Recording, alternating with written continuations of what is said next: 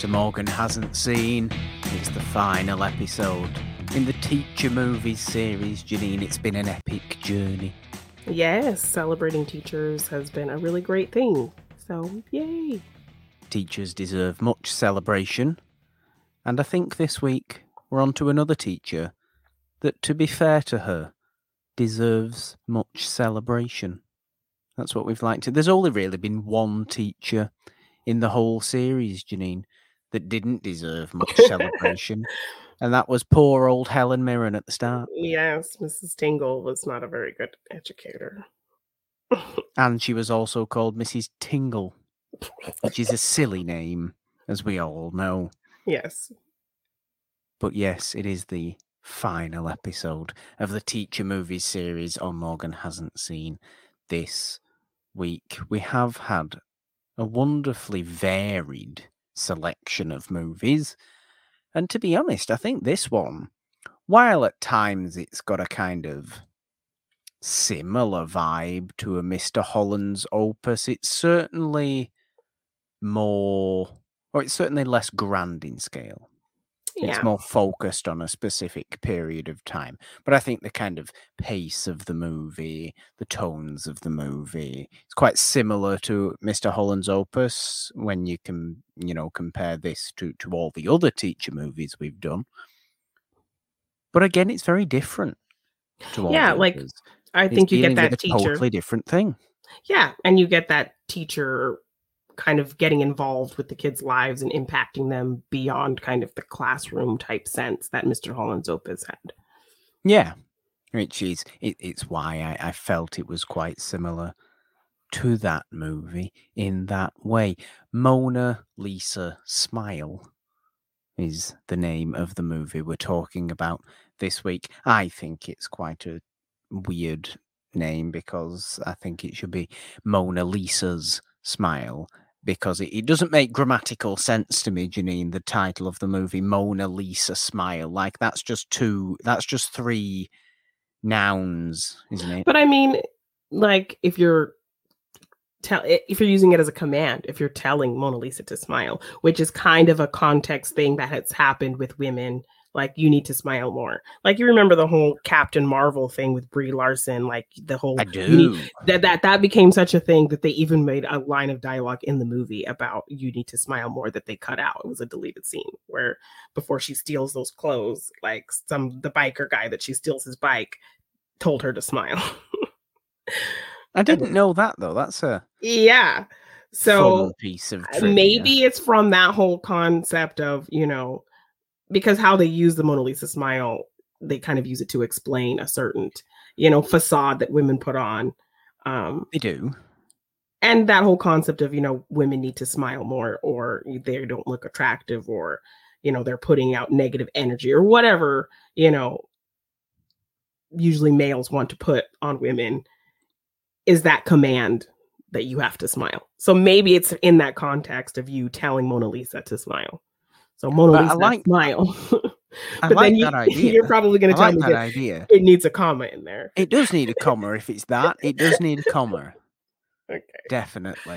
But I like that idea. I would happily stick with that one. That thought process. Okay. That feels more appropriate to this movie because it's a little bit like, stop telling me what to do, stupid guy who is quite clearly terrible.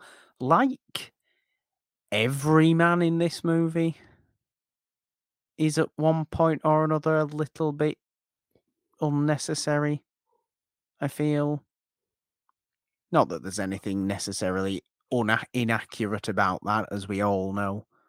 Yeah, but I think it's just kind of wanting to be a female-focused story. So absolutely it is. The men are definitely secondary.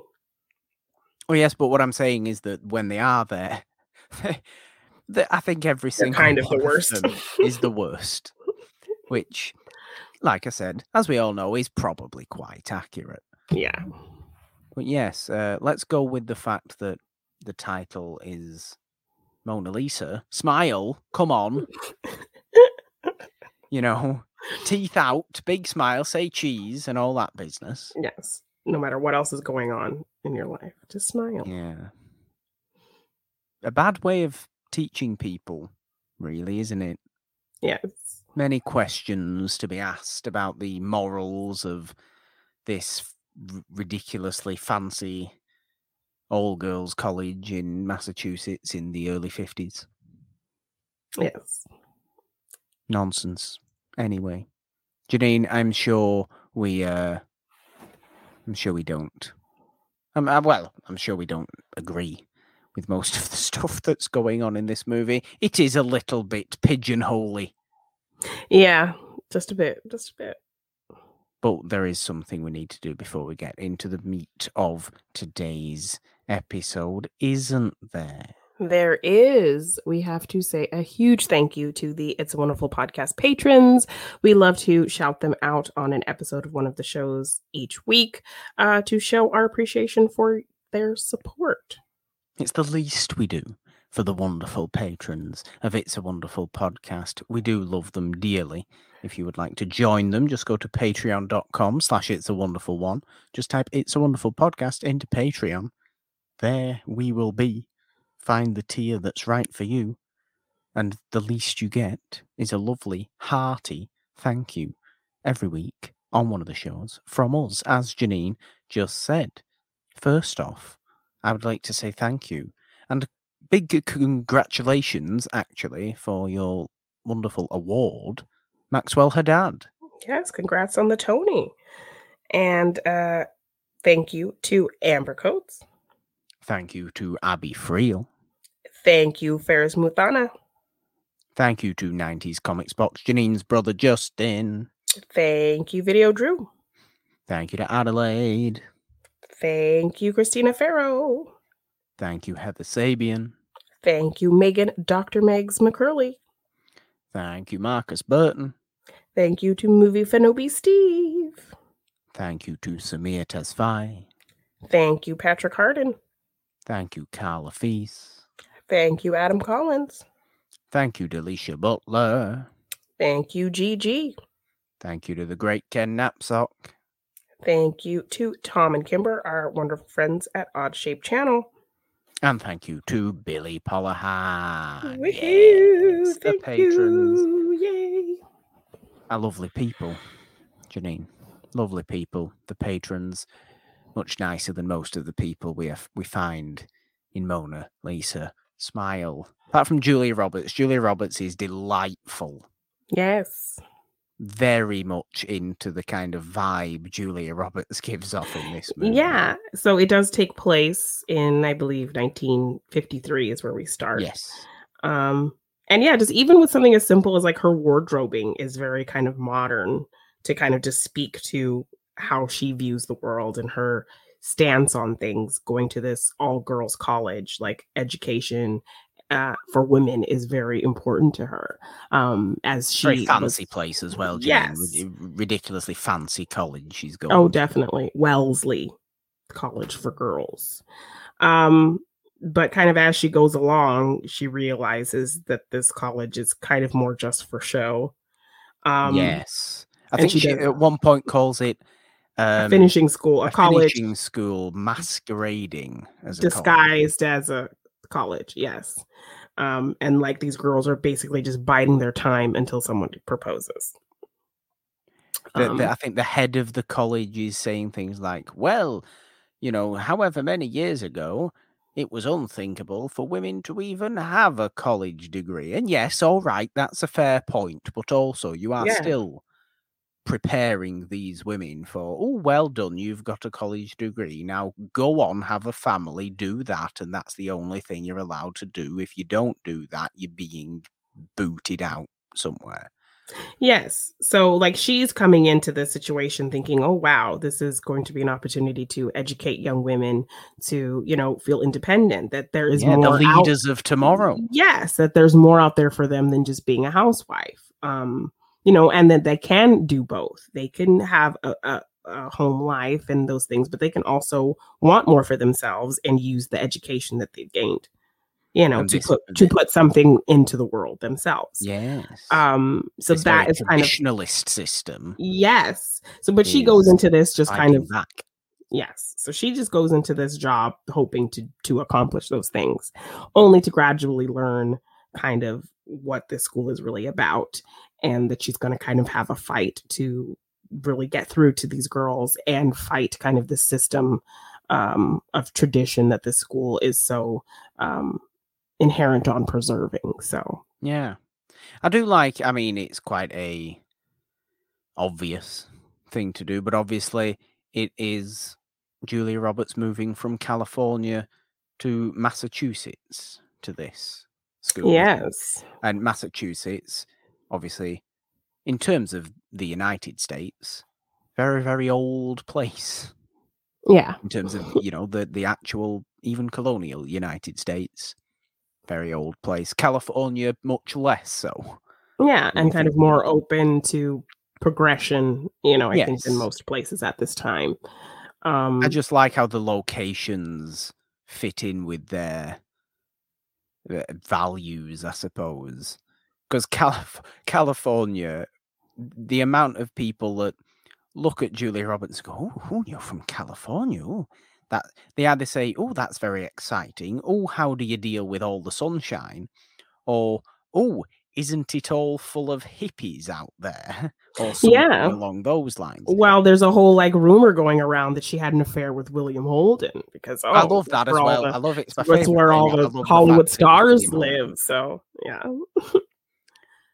Out of everybody, I love that it was William Holden. because I mean, you could kind of believe that. You can believe it. William Holden is in that perfect realm of golden age Hollywood star, where he's not unbelievably massive to the point where he just seems He'd be above. ridiculously unattainable. Yeah. And everybody, today knows his name, but he's not nobody. He's Yeah. pretty big. Yeah. He's big. I just like how they picked a perfect person level to star. make this rumor. And yeah, I think at some point we do learn that it's possibly true. It's true, isn't it? At some point, yeah. She's like, how like did you hear that? Like, that was her Definitely response. it's So, happened. pretty sure. Yes.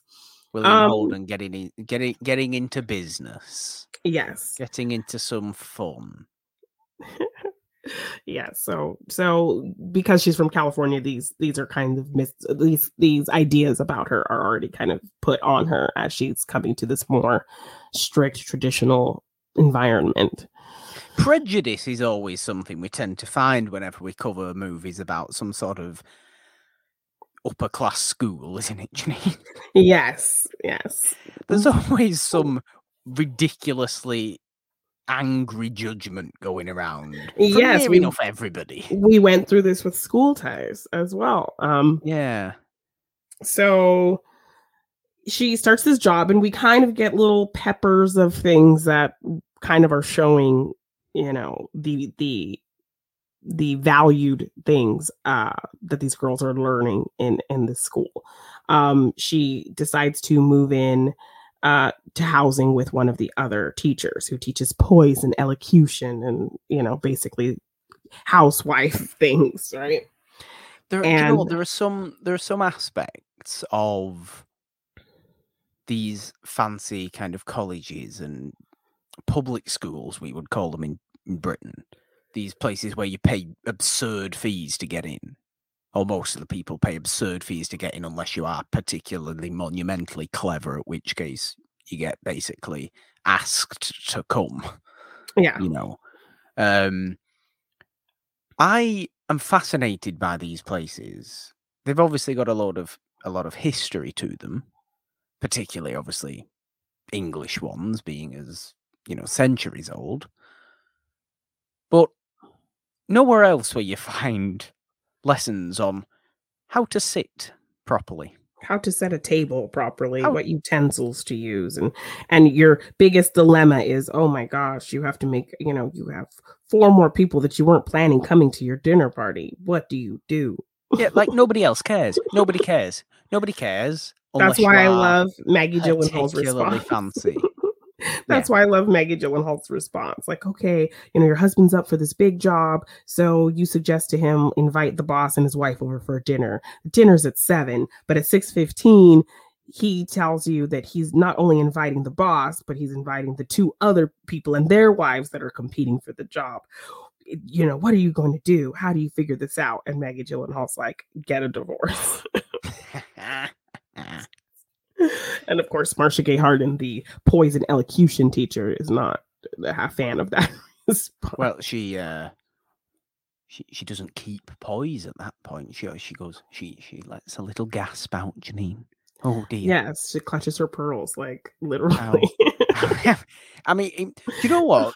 There's a difference, I think, between kind of New England upper class yacht club, sailing club kind of people and clutch my pearls, fancy Southern ladies. Yeah, there's a difference. there is a difference. There's a significant difference. I am kind of fascinated by the New England, Earl fancy clutchers. colleges, upper class yacht club kind of country club golf.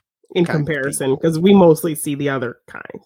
Yeah, I don't, because I think, and I'm going to say this, and I'm going to say it. I think it's got something to do with the fact that the New England fancy people don't immediately come across as racist, whereas the fancy Southern people do tend to.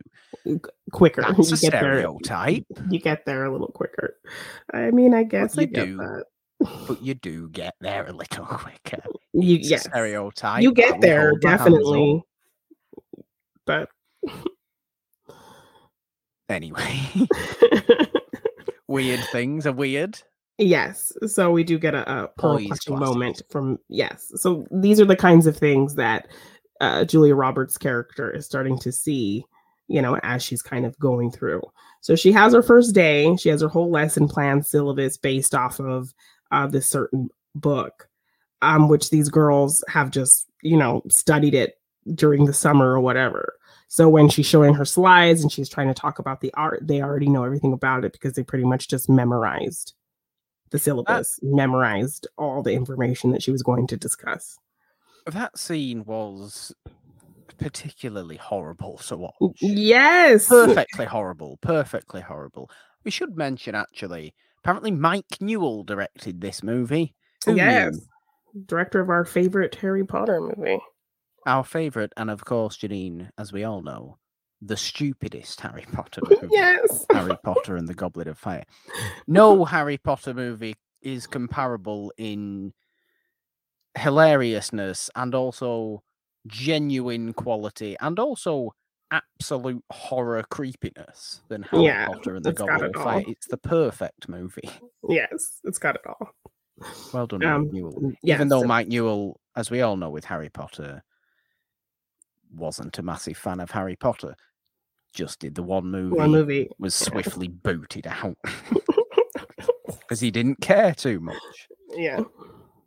He basically did what Cuarón did, but not as creative. Yeah. I'm going to do my own thing, but I've not got that much of a brain about it. That's fair. Anyway. But it's still our favorite somehow. So It is. I love Harry Potter and the Goblet of Fire, so I have to give credit to Mike Newell there for directing this movie as well. Yes. So yeah, I like that these kinds of nuggets of things are being dropped in her lap. So she's kind of seeing, she's seeing like, okay, what does the school really value? Because I thought it was education, but it doesn't really seem like it. So yeah, they kind of just blow up her whole first day plan because they've just memorized everything. It's so sad to and watch. It's so hard for her because she was already kind of nervous going into this new environment where she's kind of more, progressive, and all of these girls are very much, prim and proper and kind of and worrying about marriage as their priority, kind of the total opposite of anything she values. And then to have them kind of like, make her look stupid in a sense. So then we do see her get on a call with her boyfriend who is in California, played by John Slattery. Howard Stark, not Jesus. Yes. His name is Howard Stark, and you know Okay, Howard perfectly Stark. well it is. But she does have kind of like a very tearful kind of call with him, but she doesn't really open. And he has a whole "I told you so" moment where I guess he told her, this is a dumb idea. You're not going to fit in there. So yeah, like when you're already kind of feeling like shit, that is not. It's not a helpful thing to say, Howard. No. But just to kind of go off of what we see from her, later on, that like she doesn't really say anything. She doesn't really, when it comes to her feelings about things, in her own life, she really doesn't communicate very well. So she doesn't. She's what we refer to as a bottler. Yes. I mean, not someone who bottles good opportunities, but somebody who bottles emotions up.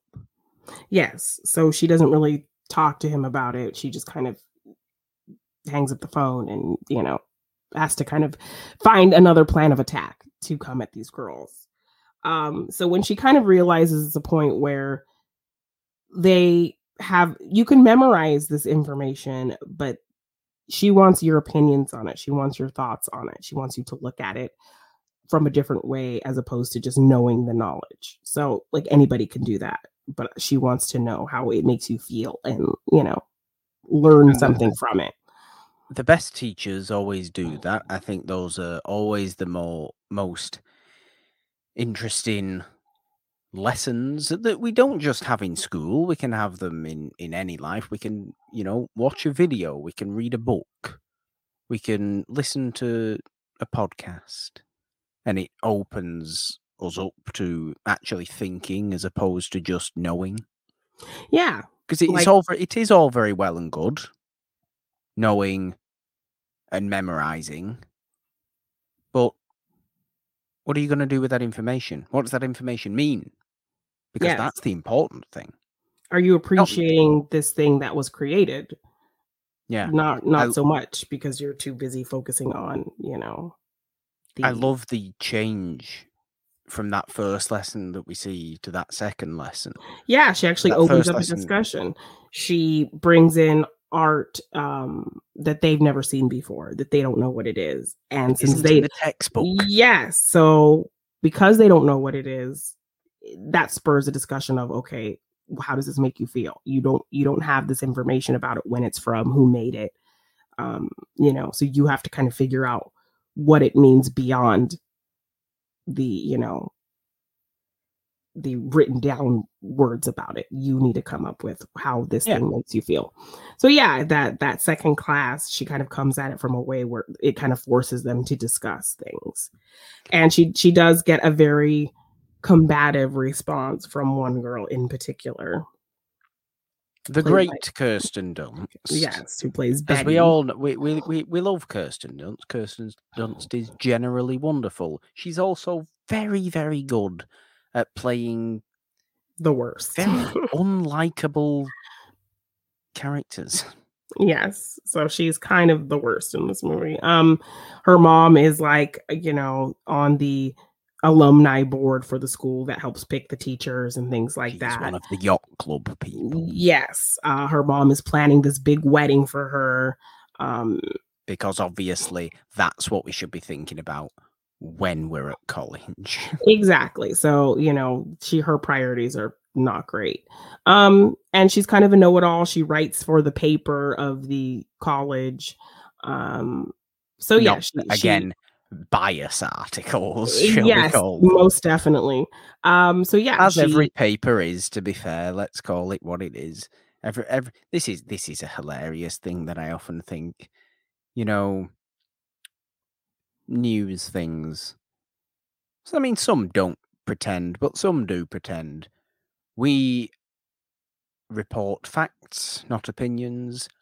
Drivel, rubbish, nonsense. No, there is always a weird bias. And there are definitely biased vibes in some people's writings of things, how they spin it, and words they throw in there that give a very shady context to other things. You don't mind that it's that, because of course they're allowed to do that, but don't lie to me and tell it it's not that. Exactly, and that's kind of what Betty does. She writes these scathing articles. If somebody makes her mad, then she will come for you. And consequences do happen. So yes, Betty really seems to really fight against what Julia Roberts is trying to teach them. Talking about how the art she's showing is ugly, and she shows, like, Julia Roberts shows this picture that she drew for her mother and says, what do you think of this? Is this art? She's like, no, the right people have to say it's art. Well, who are the right people? And it opens up even more of a conversation.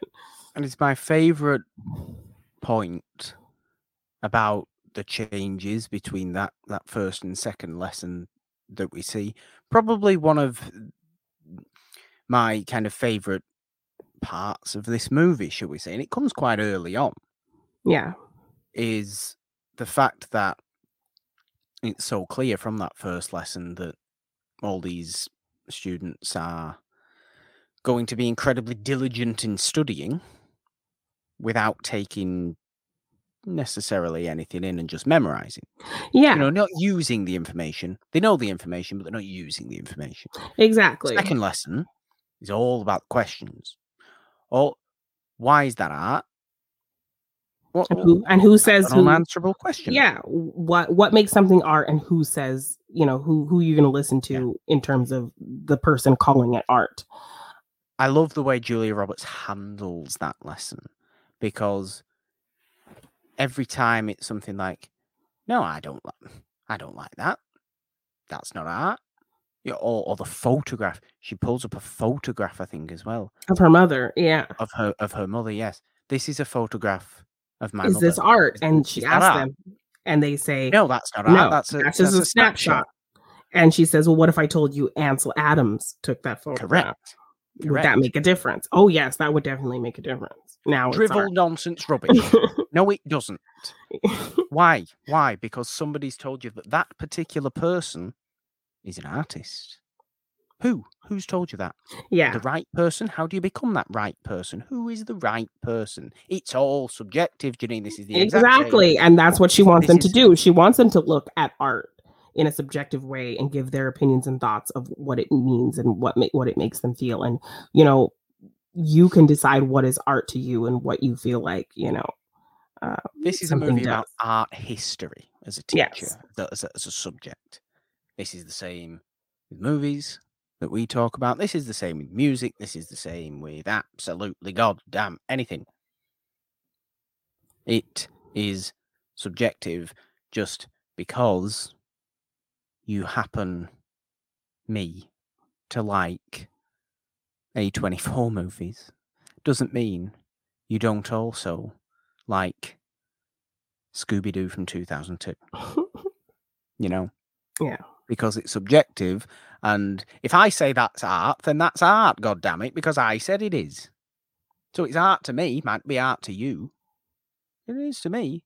Yeah. And what a weirdly pretentious thing to say anyway. Oh, that's art, and that's not art. Why don't you just say, I like that, or I don't like that.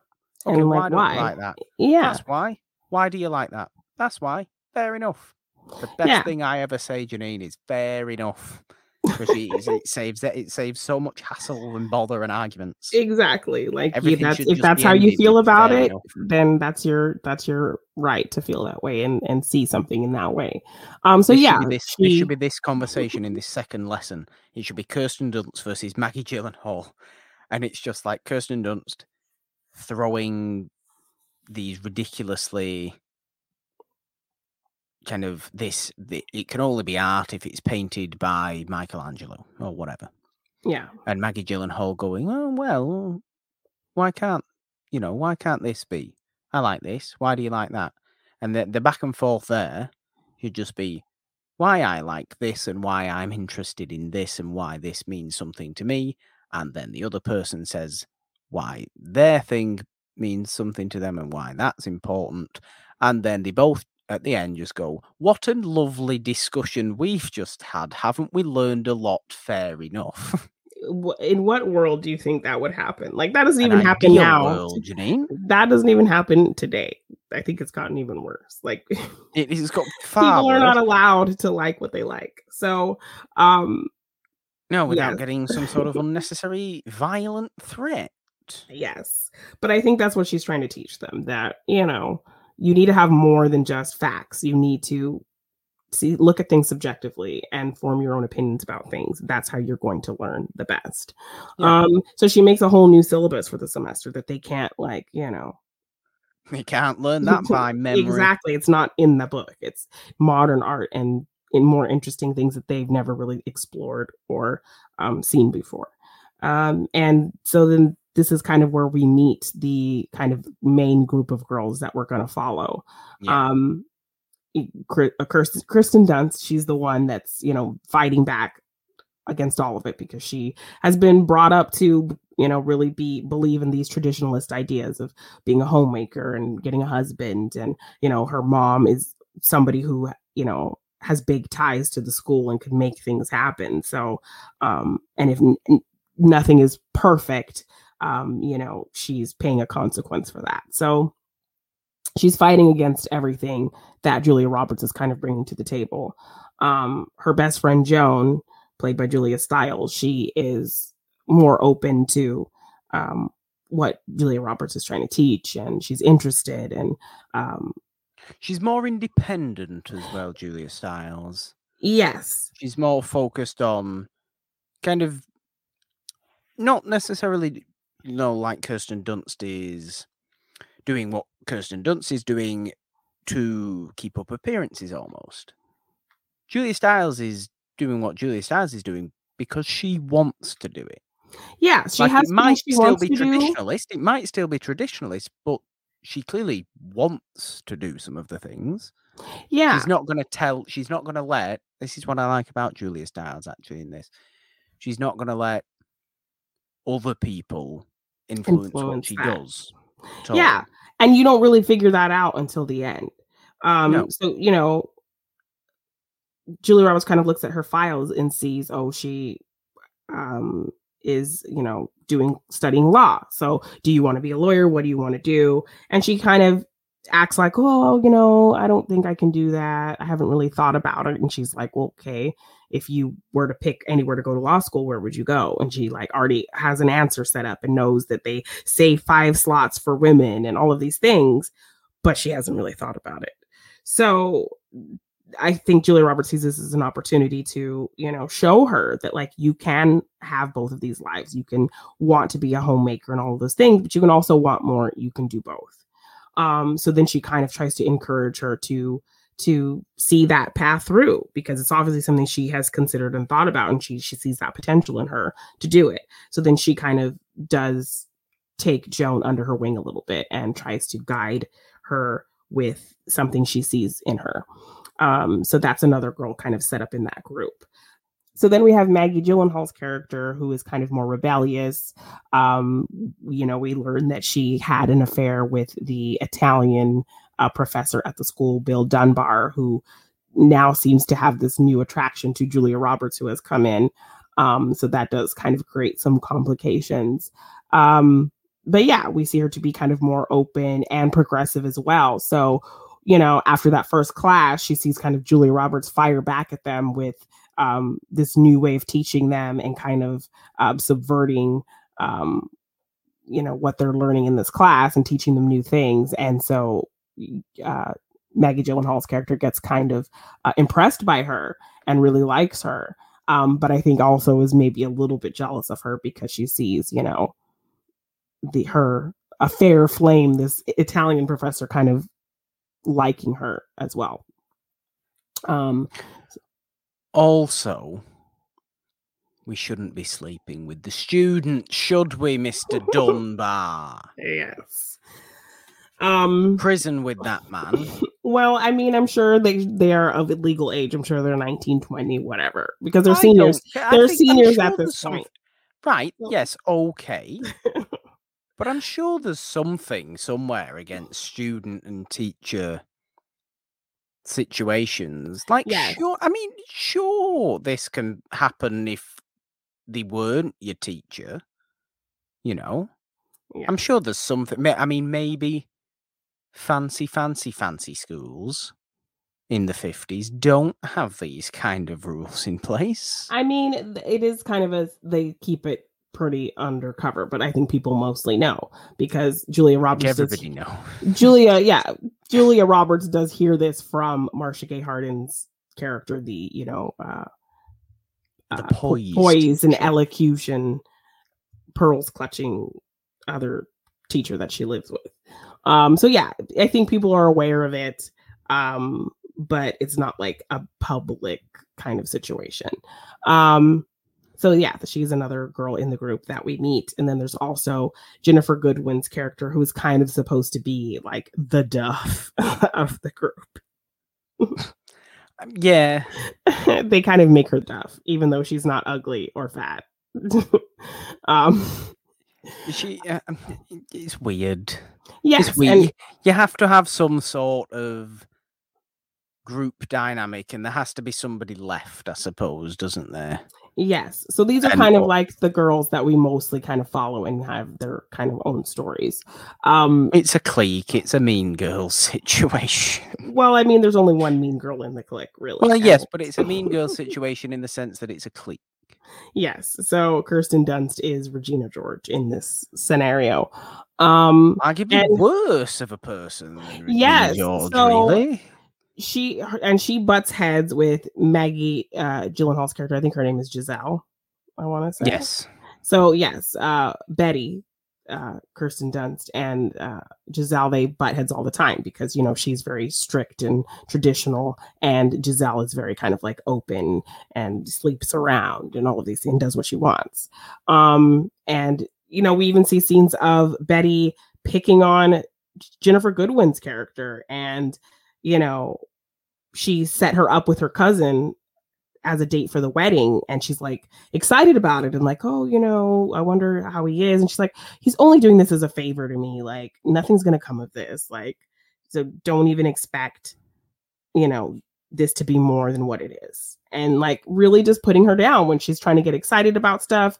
And we see that like Betty is very kind of unhappy with her own life. I think that's where things with the title come in. The whole idea of Mona Lisa smile in the photograph, in the art piece. You know, we see her smiling, but context is everything. These girls are set to put smiles on their faces, are told to smile, but there's so much going on under the surface that they're hiding, that, you know, because it's not socially acceptable to share certain things or express certain things. Every single character in this movie is dealing with battles inside their own head in different ways. Yeah. It's why, like, yes, Kirsten Dunst may be unpleasant as a person, you know, for near enough all this movie, but you at least get reasons why.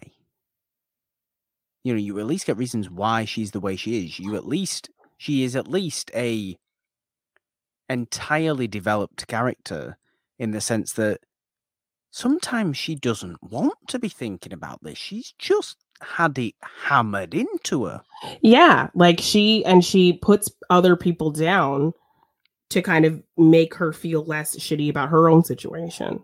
Yeah. Like she hates herself, but she projects that on Giselle because Giselle kind of knows who she is and accepts who she is and does what she wants, and she has that freedom. She's jealous of that thing to do, you know. Oh, I'm upset, so I'm going to make everybody else upset because that's going to make me feel better. Yeah, no, it's just going to make everyone upset. It's going to make everyone miserable. Upset.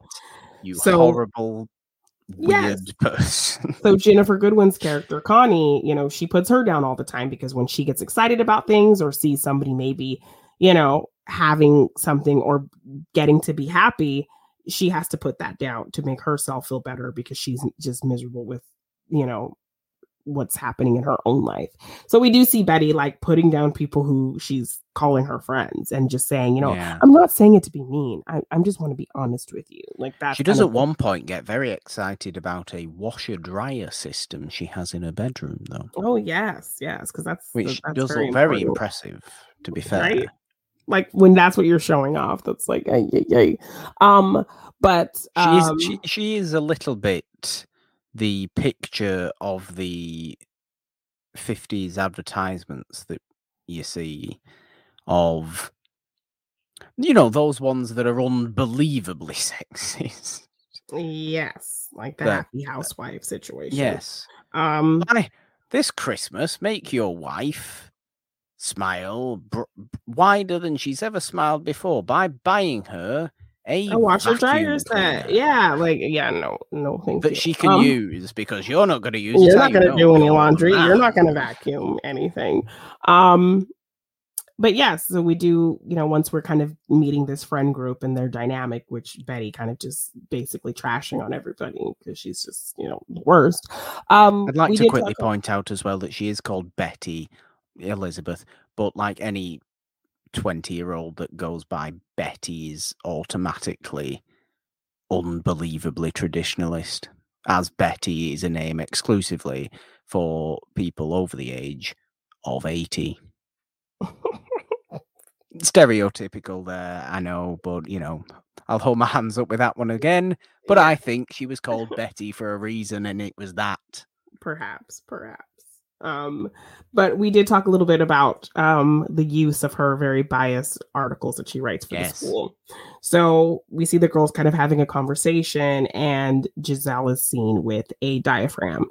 And Connie asks her, like, where did you get this? She says she got it from the school nurse, which is one of the teachers at the school that Julia Roberts does also live with Marcia Gay Harden's character. And one of the few people she's met who she can kind of have these progressive conversations with, who kind of fill her in on like how crazy the school is, and somebody she can kind of relate to and have kind of honest conversations about what's going on. And she fills her in kind of on all like the dirt of, what the school thinks and how it's kind of silly. And, so she's kind of made a friendship with the nurse. So Giselle does say she got it from this school nurse woman, and she's also a lesbian. And they kind of talk about how her companion died.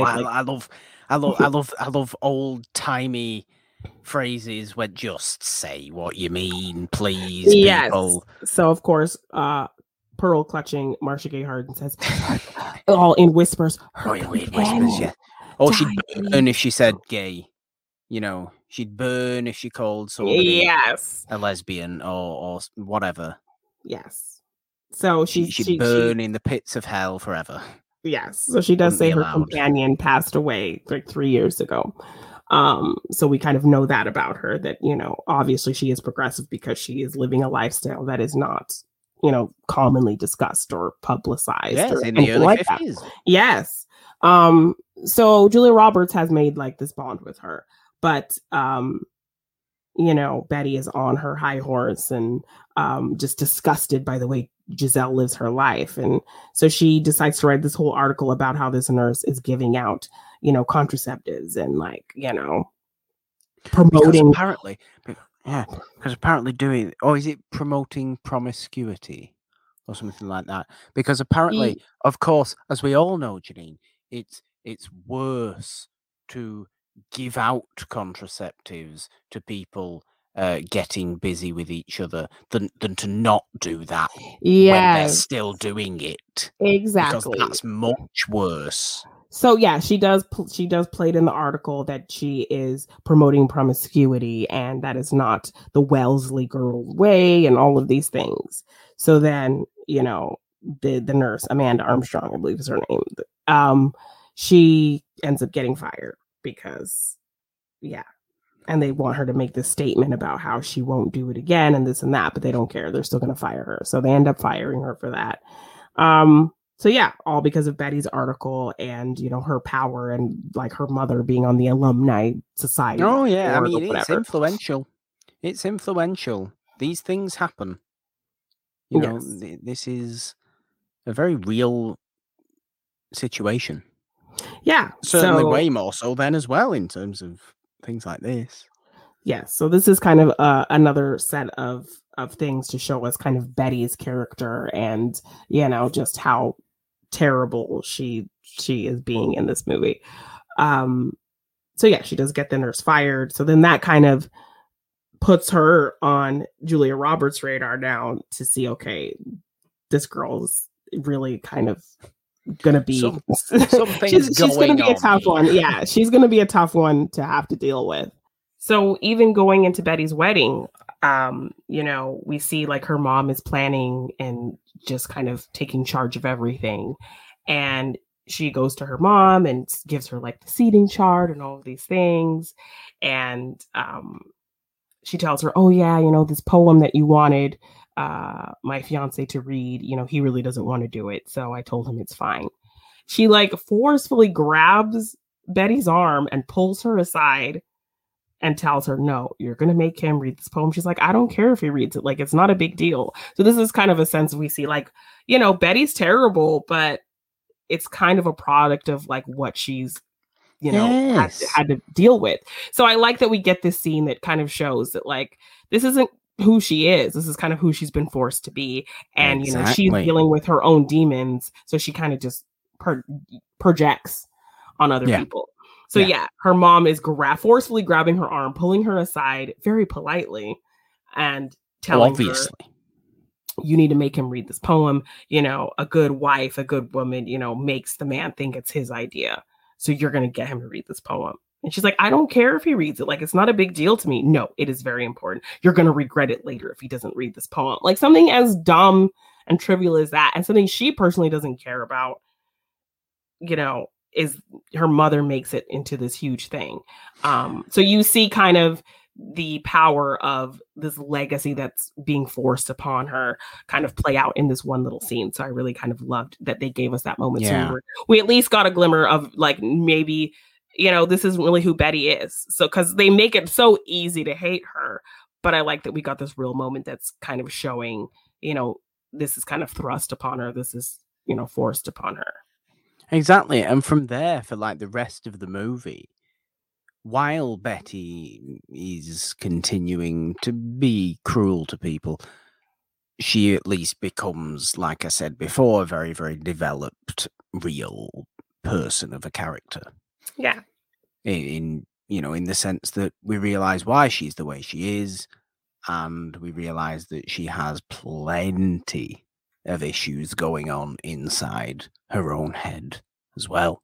Yeah, that play into She's obviously, and I'd also like to point out as well, don't force people to do things at the wedding that they don't want to do. It's one of the most infuriating things I think I've ever come across, is people forcing, oh, you have to do this. Why are you telling me what I have to do? Exactly. This is supposed to be my way. Not that I'm married or know anything about that, but still. Yeah. Don't tell me what I should and shouldn't be doing. Yes, but she has my to own be slick events, enough please. She has to be slick enough to make him think it's his idea. So yeah, her it's mom vomit-inducing, Janine. I made this ungodly noise, and I'm sorry to everybody listening. I made that noise. Yeah, so I think it was necessary to have a scene like that so that we could at least get a break of hating her and kind of maybe understanding the purpose behind, how she treats people. So the wedding does happen. It's such a big affair that like the Joneses of the term keeping up with the Joneses are there at this wedding. Oh yeah, that was funny. Yes, that's how big of a deal this wedding is, right? And then we get a little development of Connie's story. Betty's cousin she asked him to be Connie's date. And Betty led her to believe that he's only taking her as a favor, that, he's not really interested in her and all of these things. So she, has her few dances with him, and then she kind of just walks off. She's like, okay, well, bye. And like goes to shake his hand. And he's like, wait, where are you going? And she's like, oh, well, I figured you were done with me. Like Betty told me, you were just doing this as a favor. And so I don't want to keep you or, have to be with me longer than you need to be. And he's like, no, like I asked her, this is a favor to me. I wanted to meet you and wanted to take you out and all of this stuff. And she's like completely shocked because she's been beaten down and told all these negative things by Betty that like, it's hard for her to believe that like he actually was interested in me. So just another example of like Betty's projecting, kind of screwing up things with people she supposedly calls her friends and things like that. Starting to feel less like a teacher movie, more like a coming of age high school movie at Right? this point, isn't it? Exactly. Yes. Um, so yeah, so we get that little story with Connie. And even with Giselle, like she kind of presents herself as very like sexually confident, very open, very like liberal and free herself to Yeah. kind of do her own things. But then we do see her very vulnerable. Like at this wedding, she's still trying to make something happen with the Italian professor, Bill Dunbar. And he is like telling her, no, it's not going to happen. Because he's realized that if people see him there, he will go to prison. You just really want to send this man to prison. I want to send this man to... I thought there was a thing. I thought it was a thing. I thought it was a proper thing of this kind of... Because if it isn't a thing, I'm sure I've been told a lie for my entire life. I'm sure it is, but it's not enough to fire him, I guess. Maybe that plays into the whole idea of like, men kind of getting to get away with things more than women. Well, yes. Okay, I think that might play into that. That's a fair. Yes. Okay. And because she's of legal age, it's not, we get movies and storylines where, these young college girls run off with their college professor or have affairs with their college professors. Like that is a thing that maybe I've just read some sort of story recently, which I think was a bit shady about, maybe it was high school actually. So maybe it was kind of legitimately dodgy. Maybe I've just got that in my mind for some reason. I don't know. Because even in Mr. Holland's Opus, wasn't there? There was that girl who was infatuated with Mr. Holland. Yeah, exactly. But so that one would have been a little bit more dangerous because she. Yeah. But yeah, so we do, for the most part, we see Giselle as kind of this confident person who knows herself, who's not afraid to like talk about sex or, sleep around. And she like has affairs with married men and does kind of whatever she wants. But she's still kind of fixated on Bill and gets a little bit jealous when she sees his interest in Julia Roberts and really shows her vulnerability. Like we see moments of her kind of waiting outside his house for him. And, he's telling her, we have to end, we can't continue this situation. Like we ended this, in the summertime. So can you just stop? And like her actually like tearing up and getting sad about it. And her's like, I know. But like, we actually see her get vulnerable after moments of seeing her be really confident. And, and it also kind of is a comparative look at her and Betty. Like Betty bottles all her stuff up and then projects it on other people. Giselle, she is very open about her feelings and everything else, bottles up her kind of more vulnerable emotions, but she doesn't like project it on people and treat people like crap. Extroverted introvert. Yes. So how Betty projects and puts that negativity on other people, Giselle manages not to do that, even though she kind of is in the similar situation where she puts on this front of being very confident, but she has a lot of vulnerable feelings. But she doesn't like take out her sadness or anything else on other people like Betty does. So I do like that kind of comparison in their characters and stories as well. Because near the end, we see them kind of come together in a way because they're always kind of butting heads. So like I think in that moment when some people, they realize that they're all just people that are trying the best. Yes. So we do even get a moment, where Giselle like calls Betty a bitch. I don't know why I went crying. Yes, you're getting vulnerable as well.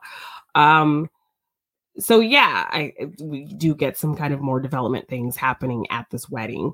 And Betty actually does get her husband to read the poem. Like her mom wanted her to. Her husband's a pretty boring dude. Yeah. So we do get like this picture perfect kind of situation. And Joan, Julia Stiles' character, also she is, dating the husband's, Betty's husband's best friend. Yeah. Topher Grace, played by Topher Grace. And he looks very young, even though he's been in things before. A lot of things since, but he actually seems like one of the guys in this movie that's actually like a decent guy. I suppose so. But I just felt like it was weird seeing Topher Grace in this. Maybe he was wearing a suit that looked too big for him, because we've obviously seen Topher Grace in stuff before 2003. Many things, many things. Yeah. When he Yeah. was younger, but for some reason he He looked just looked younger very in this young. movie. He looked like a child wearing his dad's suit for the first time. A little bit. I don't think the costume department did a particularly wonderful job With on Topher Grace. Paul Maybe it was just good Chris lighting. Grace. Maybe it was good lighting that just We made shouldn't him call him Chris Grace. He distinctly does not want to be called Chris, does he? So no. Topher Grace. Yes. So yeah, so he gets introduced to Julia Roberts and like gushes about how much Joan talks about how much she inspires her and all of these things she's done for, because at this point Julia Roberts has given her an application for law school and is like trying to encourage this whole thing for her. And she does actually apply. So that's kind of something we follow as well, and it ultimately kind of ends up in a situation where she's talking to Topher Grace, and he tells her, "Oh, well, she got in, and she'll have that. She can be happy just knowing that she got in." And Julia Roberts is like, "Wait, what?" She's like, "Oh yeah, well I got into Penn, and so we're not going to be near where Yale is, so she can't go." So, basically the response is, no. Yeah. It's happening. Shut up.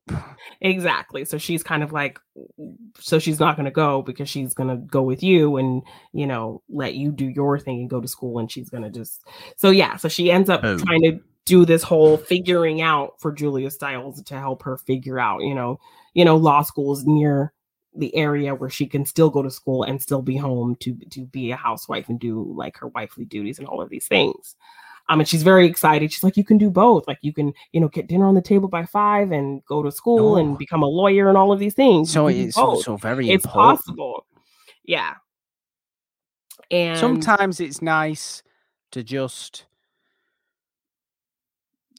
cook something quick and easy. Well, not in the 50s. So not in the 50s, no. Ultimately, not in the 50s, picture perfect white picket fence America. Exactly. So ultimately, in her kind of storyline, it kind of ends with her telling Julia Roberts that, hey, like, I want this life. I want to, take care of my husband and have children and be there to raise them. So I'm fine giving up school. And like you tell us, it's our choice that we can do what we want. But you don't believe it when it comes from the other side. Like, why is it so hard for you to believe that I want that life? I want to, be a homemaker and all of those things. And she like, she feels kind of like a little bit like she's disappointed Julia Roberts as well. Yeah. But I like that she put it in that context. Like, you tell us we can be whatever we want. Well, this is what I want to be. Nobody's telling me what to do. If I had wanted to go to law school, like Topher Grace would have supported it. But this is what I want. So I like that they kind of threw that in there, because like the obvious kind of theatrical movie choice would be to like, she goes to Yale and she does both. And like, that's what Julia Roberts inspired her to do. But Julia Roberts inspired her to kind of really think about what she really wants. And she realizes, what she really wants is that kind of life that we see Julia Roberts kind of fighting against the whole movie. So that's like, I like that we actually have a character who does want that. Yes, and that's what I said before. It's not like a Betty. It's not like a Betty who feels like that is forced upon them, like they have to do that, and that's all they can do. Like most of these girls at the school, and Betty in particular, this is actually something she wants. So I like that she kind of makes the point to Julia Roberts that it was my choice. Like, this is my choice. Exactly. It's why I totally respect Julia Stiles as a character in this movie. Like I said before, she makes her own damn decisions. They are traditionalist decisions, but they are her own independent decisions. Yes. Perfectly good. Yes. And so I think Julia Roberts kind of learned something in that moment as well. So she kind of sees like, I think she's kind of has a point. Like, I've been telling her all of these things, and I've only seen it from this one side. So I need to really hear my words and say, you can be whatever you want, whether that be a housewife or, a lawyer. Like, Yeah. You know, I taught her that, so I need to really just see that that's what she wants. And so she like tells her, you know, be happy, like, and, you know, gives her a hug. And I do appreciate how this movie does kind of, it has all these, has a lot of kind of different plot lines going on. yeah. Gives good time to each of them. Yeah. Doesn't feel, you know, none of them feel Rushed or like dismissed. pointless or anything. No. Yeah. It's a very, very well paced, well structured movie to give time to each of these things. Yes. You know, to give the desired time to each of these things to make us actually consider what's going on more. The whole theme of the movie. Actually consider the information you are being told. Yeah. All the while, these kind of stuff's going on. You're getting more lessons with Julia Roberts as well. Yeah. Like she takes them to this area where like they're unpacking all this art, and they get to see the unpacking of this huge Jackson Pollock piece. Yeah. And, you know, she's looking it's at all it. flicked on a piece of paper, or what's this nonsense? And all Yeah, of so it. she's looking up at this huge piece and analyzing it and really kind of taking it in. Meanwhile, they're all talking and, you know, making fun of it and making jokes. And she tells them, like, shut up and look at it. Like, Yeah. I'm not telling you to like it. I'm not telling you, you know, to write a paper on it. I'm just telling you to consider it. Yeah. You know, I'm asking, that's the assignment, just to consider it. So I liked that, you know, another part of kind of her whole process of, you know, make up your own mind about things, you know, really look things, consider them, take them in. So yeah, I really liked that kind of lesson of it. But then she does kind of get this little lecture from the head of the school, like, oh, you know, maybe less modern art because, you know, stick to. So I'm sure somebody complained that, you know, what she's showing them. Somebody complained. I wonder who that was. Yes. But that lesson is, you know, just consider it, is the most important thing to take away from this movie. And it's one we can all stand to do more of. Yes. Is we don't have to, you know, like everything, we don't have to argue about everything. We just have to consider everything. And then we also even get a nice moment. Even the slightly stupid things, even the kind of weird extreme things, consider it because it's real to some people. Yeah. You know? And then we do get a nice moment where she does have this whole kind of Van Gogh lesson talking about how, you know, people thought his art was very childlike and he didn't sell a single painting when he was alive. And now to be this famous artist where now he's this paint by numbers where you can, you know, buy his paint just like him. And in the end, all of the girls like do this paint by numbers Van Gogh sunflower piece, but they all kind of do it differently to kind of show that they've learned how to interpret art in their own way. And, you know, and they give them to her as a gift. Yeah. Strict technique. Yeah. So, yeah, there are some great lessons that she's showing them to kind of just open up their minds to more than just this cookie cutter ideal of what they can be. And then she has this really harsh moment with Betty after Betty gets married and she's gone for weeks and weeks. Because, you know, at Wellesley, the teachers look the other way when a student gets married and lets them, you know, go on their honeymoon and set up their home and all of these things. So they miss all this work and teachers kind of just let that slide. But Julia Roberts says, no, like you are not here. You're not doing the work. You missed a midterm. You missed all these assignments. So, yeah, you are going to be failing if you don't, you know, catch up. And she's like, well, I had to, you know, I got married. I went on my honeymoon and I had to set up home. So, da, da, da, da. And, you know, Connie's like, oh, well, you know, that's the teachers look the other way on that. And Julia Roberts is, well, I don't care. And so she kind of gets into it with Betty and kind of throwing it back in her face. Well, you're just a bitter old woman who never wanted to get married because, you know, you can't get married and you're just jealous of me because I'm married, and kind of like throws that in her face. And this is Kirsten Dunst's projecting again. Terrible person acting. Not terrible acting. Terrible person. Phenomenal acting as a terrible person. She's very good at it. She's very, very good at it. Yes. She does it perfectly here. She's great. So they kind of get into it. And she's like, do the work, show up, and you won't fail. But she just is like, doesn't care. So then this is when her articles come back again. Oh yeah. And she says, this teacher is trying to challenge the roles we were born to fill, and very dismissive. I love that. I love that. Oh God, so it was so pigeonholy. Yes. It made me vomit again. Yes. She's dismissive of the traditions and the values of the school, and the roles we were born to fill. Yes. God. So she calls out Julia Roberts for coming for this whole concept of just like all you can be as a housewife. All the school is doing is trying to make you a housewife. So she writes this really scathing, shitty article about Julia Roberts. So then she comes in with a clapback lesson, which I love this part of it, where she shows them advertisements and she tells them, no talking, you're just going to listen today. And she shows them all these advertisements of like, these roles that women have, and like, oh yeah, if you're a Rhodes Scholar, you can recite poetry while you're vacuuming. You can, if you are a physics major, you can measure the dimensions of your next meatloaf. Like this is it's what I said before about you want to impress your wife perfectly, buy her a vacuum for a Christmas present. Yeah. No. It's like you're studying these things. You're the smartest woman in the country just to be at home doing what with this education that you've gotten. So she kind of waste your time. Yeah. If that's all you're going to do.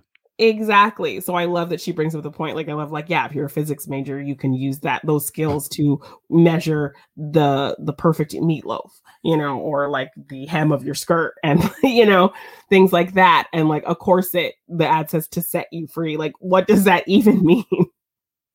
So yeah, she calls them out. Like, these are the smartest women in the country, and this is what they hold most valuable is, just being a housewife and not using the education that you're getting here to the best of your ability.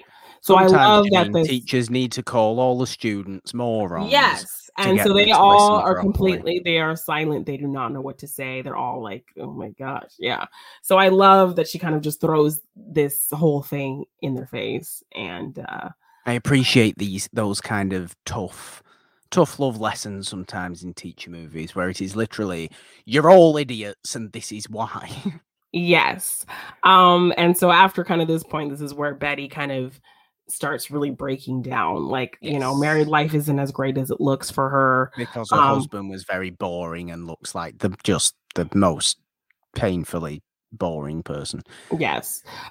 He does not seem very interested in anything. They have Joan and he doesn't. Topher Grace over for dinner, and he just seems very like in the middle of the thing. He's like, "Oh, I gotta go to New York, gotta go bye." And he's the most vague person I've ever seen in a movie. He gives her this really sloppy kiss on the head and like, "Okay, bye, I gotta go." So he's constantly leaving town, and there's a certain moment where Giselle is out in the city as well, having one of her little affairs, and she sees the husband kissing another woman on the street. So now she has surprise. Yes. And like just another night of him being away, and Betty decides, I'm gonna go stay home at my parents' house because I'm tired of being home by myself. And when she tries to go home, her mother's like, no, this is the life you chose. This is not your home anymore. Go home, clean up your face, and wait for your husband. She's like, well, I can't even. It's a horrible thing. Yeah. So she's like, I can't even stay here. Like, what? I'm tired of being by myself. Like, he's not here. She's like, well, that must be something you're doing wrong. That's the life you chose. Just go wait for him. So, like, yeah, we see kind of what is being put on Betty to make her like feel the way she does. So ultimately, you fully understand. You fully understand the breakdown that comes shortly after. Yes. So on top of that, Connie has this romantic weekend with Betty's cousin, and he takes her to the Cape, and then he sees this older couple, and he's like trying to avoid them. He's scared that he doesn't want to see them. This couple named the McIntyres. So when she's telling her girlfriends about how they avoided this couple, Betty kind of spins it that, oh, well, you know, he is dating their daughter, and you know, she wears his pin, and so he was with another girl while he was with you. That's why he took you to the Cape, because he's hiding you, and makes Connie feel like shit about this whole like happy relationship that she's excited about. So she's still Betty. Doing it. Yes, she's still doing it. Is old Betty? Yes. So she's taking Betty's word for it and just cuts off all communication with this guy that she really likes. And then he gets a new girlfriend, and she's heartbroken. And she even has a moment where, like, Betty, like, I just saw him and he told me he was not with that girl. Why would you make me think that? Why don't you want to see me be happy? And Betty can't say anything. She just walks away and leaves Connie there crying. But it ultimately works out for Connie. She finds him, and they make up, and Connie has her happy, great moment. So yay for Connie. That she deserves. Yes, who's just because she was actually as pleasant. Yes, she's beautiful, but yeah, she's painted as the duff of this group, and she gets her moment. So yeah, then ultimately all these things happen to Betty, and she does have this huge breakdown where she kind of goes off on Giselle and calls her a slut and tells her, you know, Bill Dunbar, he doesn't want you, nobody wants you, when it's really just like projecting the biggest projection. Language for 1953. Yes. Really? Yes, very scandalous. So yeah, she ends up kind of calling out Giselle and going crazy on her and telling her all these things until she has this breakdown. And Giselle, you know, she's seen the husband cheating, so she kind of knows where this is coming from. So even though her and Giselle have been kind of fighting this whole time, she grabs her and hugs her, and you know, we get because that's all you need sometimes. Yes, because she hasn't been able to actually be who she fully wants to be, as opposed to who she thinks she should be. Exactly. For her entire life, and that's gonna kill people. Exactly. That is going to destroy people's brains. Yes. And it destroyed Betty's brain. Yes, in this movie, and we saw it all explode all over the carpet as though she'd been shot horribly with a shotgun. Where are these insane analogies coming from today? I don't know. I don't know. So yes, so that kind of plays into Betty's, you know, breakdown for her to kind of finally realize where all this hate that she's been having built up for people, that's where that comes from. And then also, you know, evolves into her making peace and really, you know, bonding with Julia Roberts' character, which was something that had been a conflict the whole movie. Everybody comes to fully respect Julia Roberts, I think, after the tough love lesson. Yes. And like, you know, Betty they get a little gossip night out of her as well, where they find out that the William Holden situation actually did happen. Yes. Which I felt was quite nice, because you need it's people growing to respect each other despite differences, and it's the most mature thing possible. It's great to have this in what is essentially half a teach movie and half a coming of age movie. Yeah, we got a lot with these girls and their personal stories, and you know, kind of what she's teaching them, kind of playing into that in certain points. Yeah. This movie is very half and half on its focus of Julia Roberts, the teacher, and the girls in the school. Yeah. It is not solely about Julia Roberts. No. You know, like a lot of these teacher movies have been, you know, the main focus is what's going on with the teacher. Yeah, but we get like 4 whole kind of side stories with the main kind of 4 girls that we follow. It's great. On top of Julia Roberts and her stuff, trying to teach them and like fight against this whole you know, idea of domestication that these girls have put upon them at the school. Like I said before, it's very, very well structured, and I like that it comes to this very, very pleasant end. Yeah. Of they're all respecting each other. Well, yeah, by the end, like, we find out that enrollment for her class is like huge for the next semester. Yes. But they evaluate these new teachers every year on whether they're going to invite them to come back and teach the next semester. And they say, oh yeah, well, she can come back, but she's gonna have to give us her lesson plans in advance, and we're gonna have to approve them, and no new art, and she can't do this and that. And like they said, we see them having this discussion about what they're gonna do with her, and they make up all these regulations for her. But then like they also say that like, yeah, the registration for her class next year is, the biggest they've ever seen, because people want to learn from her. But ultimately, with all the regulations they put on her, she's not going to go for that. So then basically Julia Roberts says, no, thank you. So then we get, this whole graduation scene where she's leaving and all the girls are on their bikes, like following her, telling her goodbye. And like Betty is like right there trying to reach for her because, it's all very tearful. It's very emotional.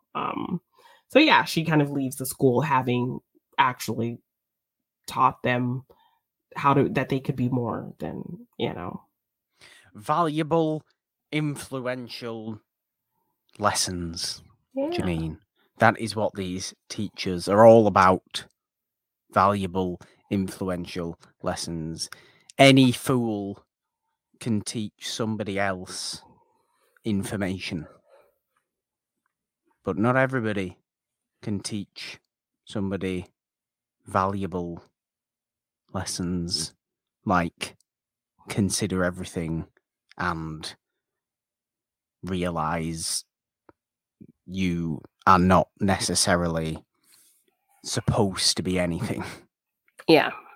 And actually can, get these messages across to people. Not everybody can do that. Well done, Julia Roberts. Yay. In this movie. And I like that it ends in this very, very positive way, because for a lot of it's a very argumentative movie. Yes. There's a lot of fighting with fighting sides, and having to fight, weird values that, are traditional. And obviously having to fight for your right to party, which is the most important thing to college students, as we know. Exactly. I like this movie. Yeah. I like this movie, Janina. I did. I appreciated its significant thinkiness, let's call it. Okay. There's a lot of thinkiness. In this movie? How did you feel about people really kind of going for those transatlantic accents? A couple of people were. I feel like it's just upper class New England, though. Yeah. Which is, the transatlantic accent is a made-up accent created by Hollywood, as we all know. Yeah. But it also seems to have been made, or seems to have been taken up by upper class New Englanders. Katharine Hepburn country. Yeah, like the nurse teacher, Amanda Armstrong, she feels like she's really putting it on. She feels like she's doing Kate Blanchett's Katharine Hepburn. The way she's talking. Julia Stiles is really trying to go for it. She's the worst offender. Although it's not. The guy who plays Kirsten Dunst's husband, he's kind of trying to do it too. Well, yes, but he's not in the movie for a great deal. They're like the three offenders of this. Well, really trying to pull it off. It doesn't take you out of it. Like I really like Julia Stiles in this movie, but I think she was really. She was saying, right, Julia, this is Massachusetts. She goes, in the 50s, you're upper class. She goes, yeah, I know what I'm doing. Oh, hello. Yes. I can't do a transatlantic accent myself. You could tell she was putting it on. Yes, you could. But everybody was good. Everybody was good in this movie. Yeah. I really liked this movie. Very, very positive things going on at the end of this. How would you rank the teacher? Oh dear. I think that's going to have to be something I'll think about. I'll tell you what I'll do, Janine, is I will promise to rank the teacher movies at the start of next week's episode of Morgan Hasn't Seen. Okay. Because that is something I'm going to have to think about. They are way too different to do off the top of my head now. Okay. Too much variation in teacher movies I think. But I promise I will do that at the beginning of next week's episode of Morgan Hasn't Seen, because, of course, it is a new series starting next week on Morgan Hasn't Seen. This is the finale of the Teacher movie series. Janine, it's going to be October. Yes. That usually means things. It is spooky season.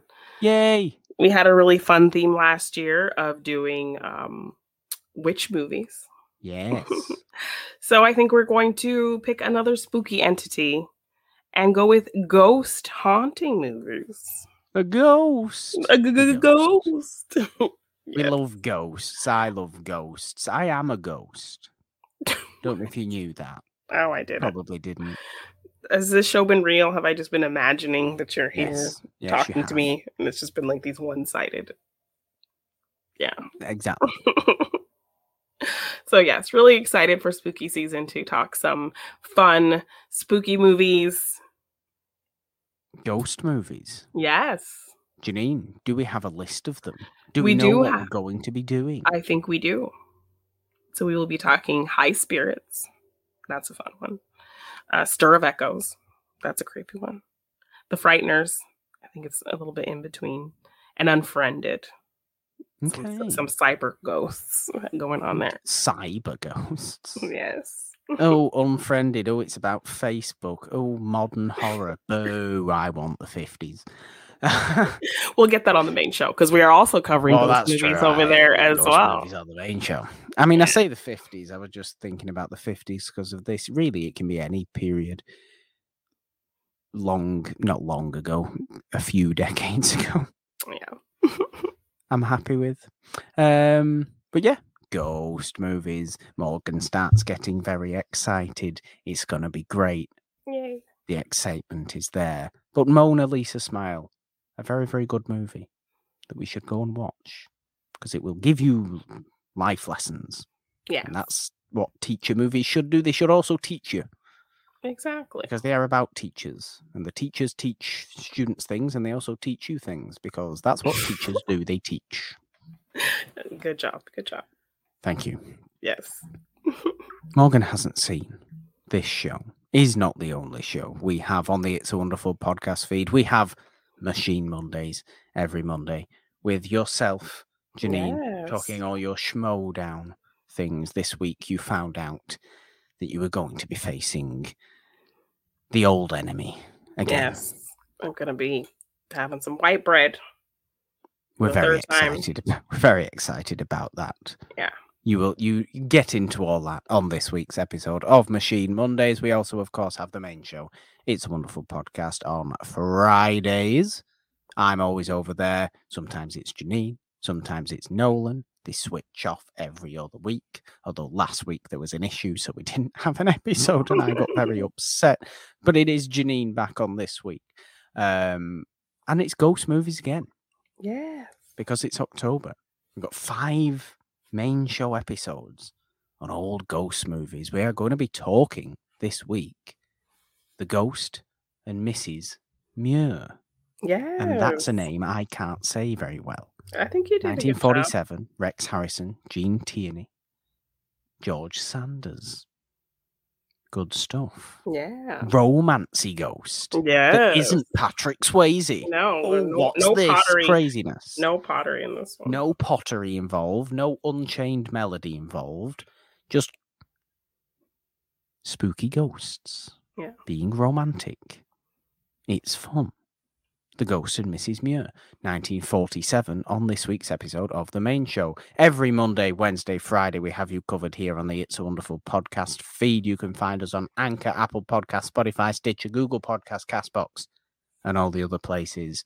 On Twitter, we are at It's a Wonderful One. We have the It's a Wonderful Podcast YouTube channel for you to go and subscribe and do your notification bell things on. I've already spoken about the Patreon, but you can also find me on Twitter at not at It's a Wonderful One, at the Purple Don, with a 3 instead of the E in the, because Janine, 3 is the magic number. On Instagram at the Purple Don. All your glorious stuff is where?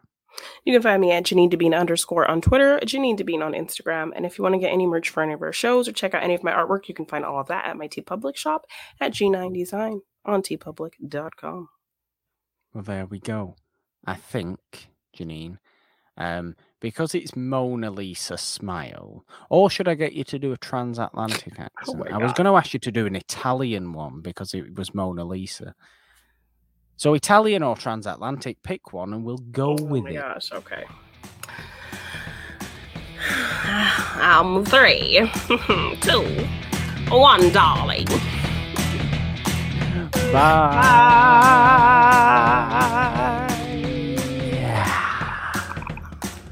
You can frown if you want, Lisa. I don't really mind.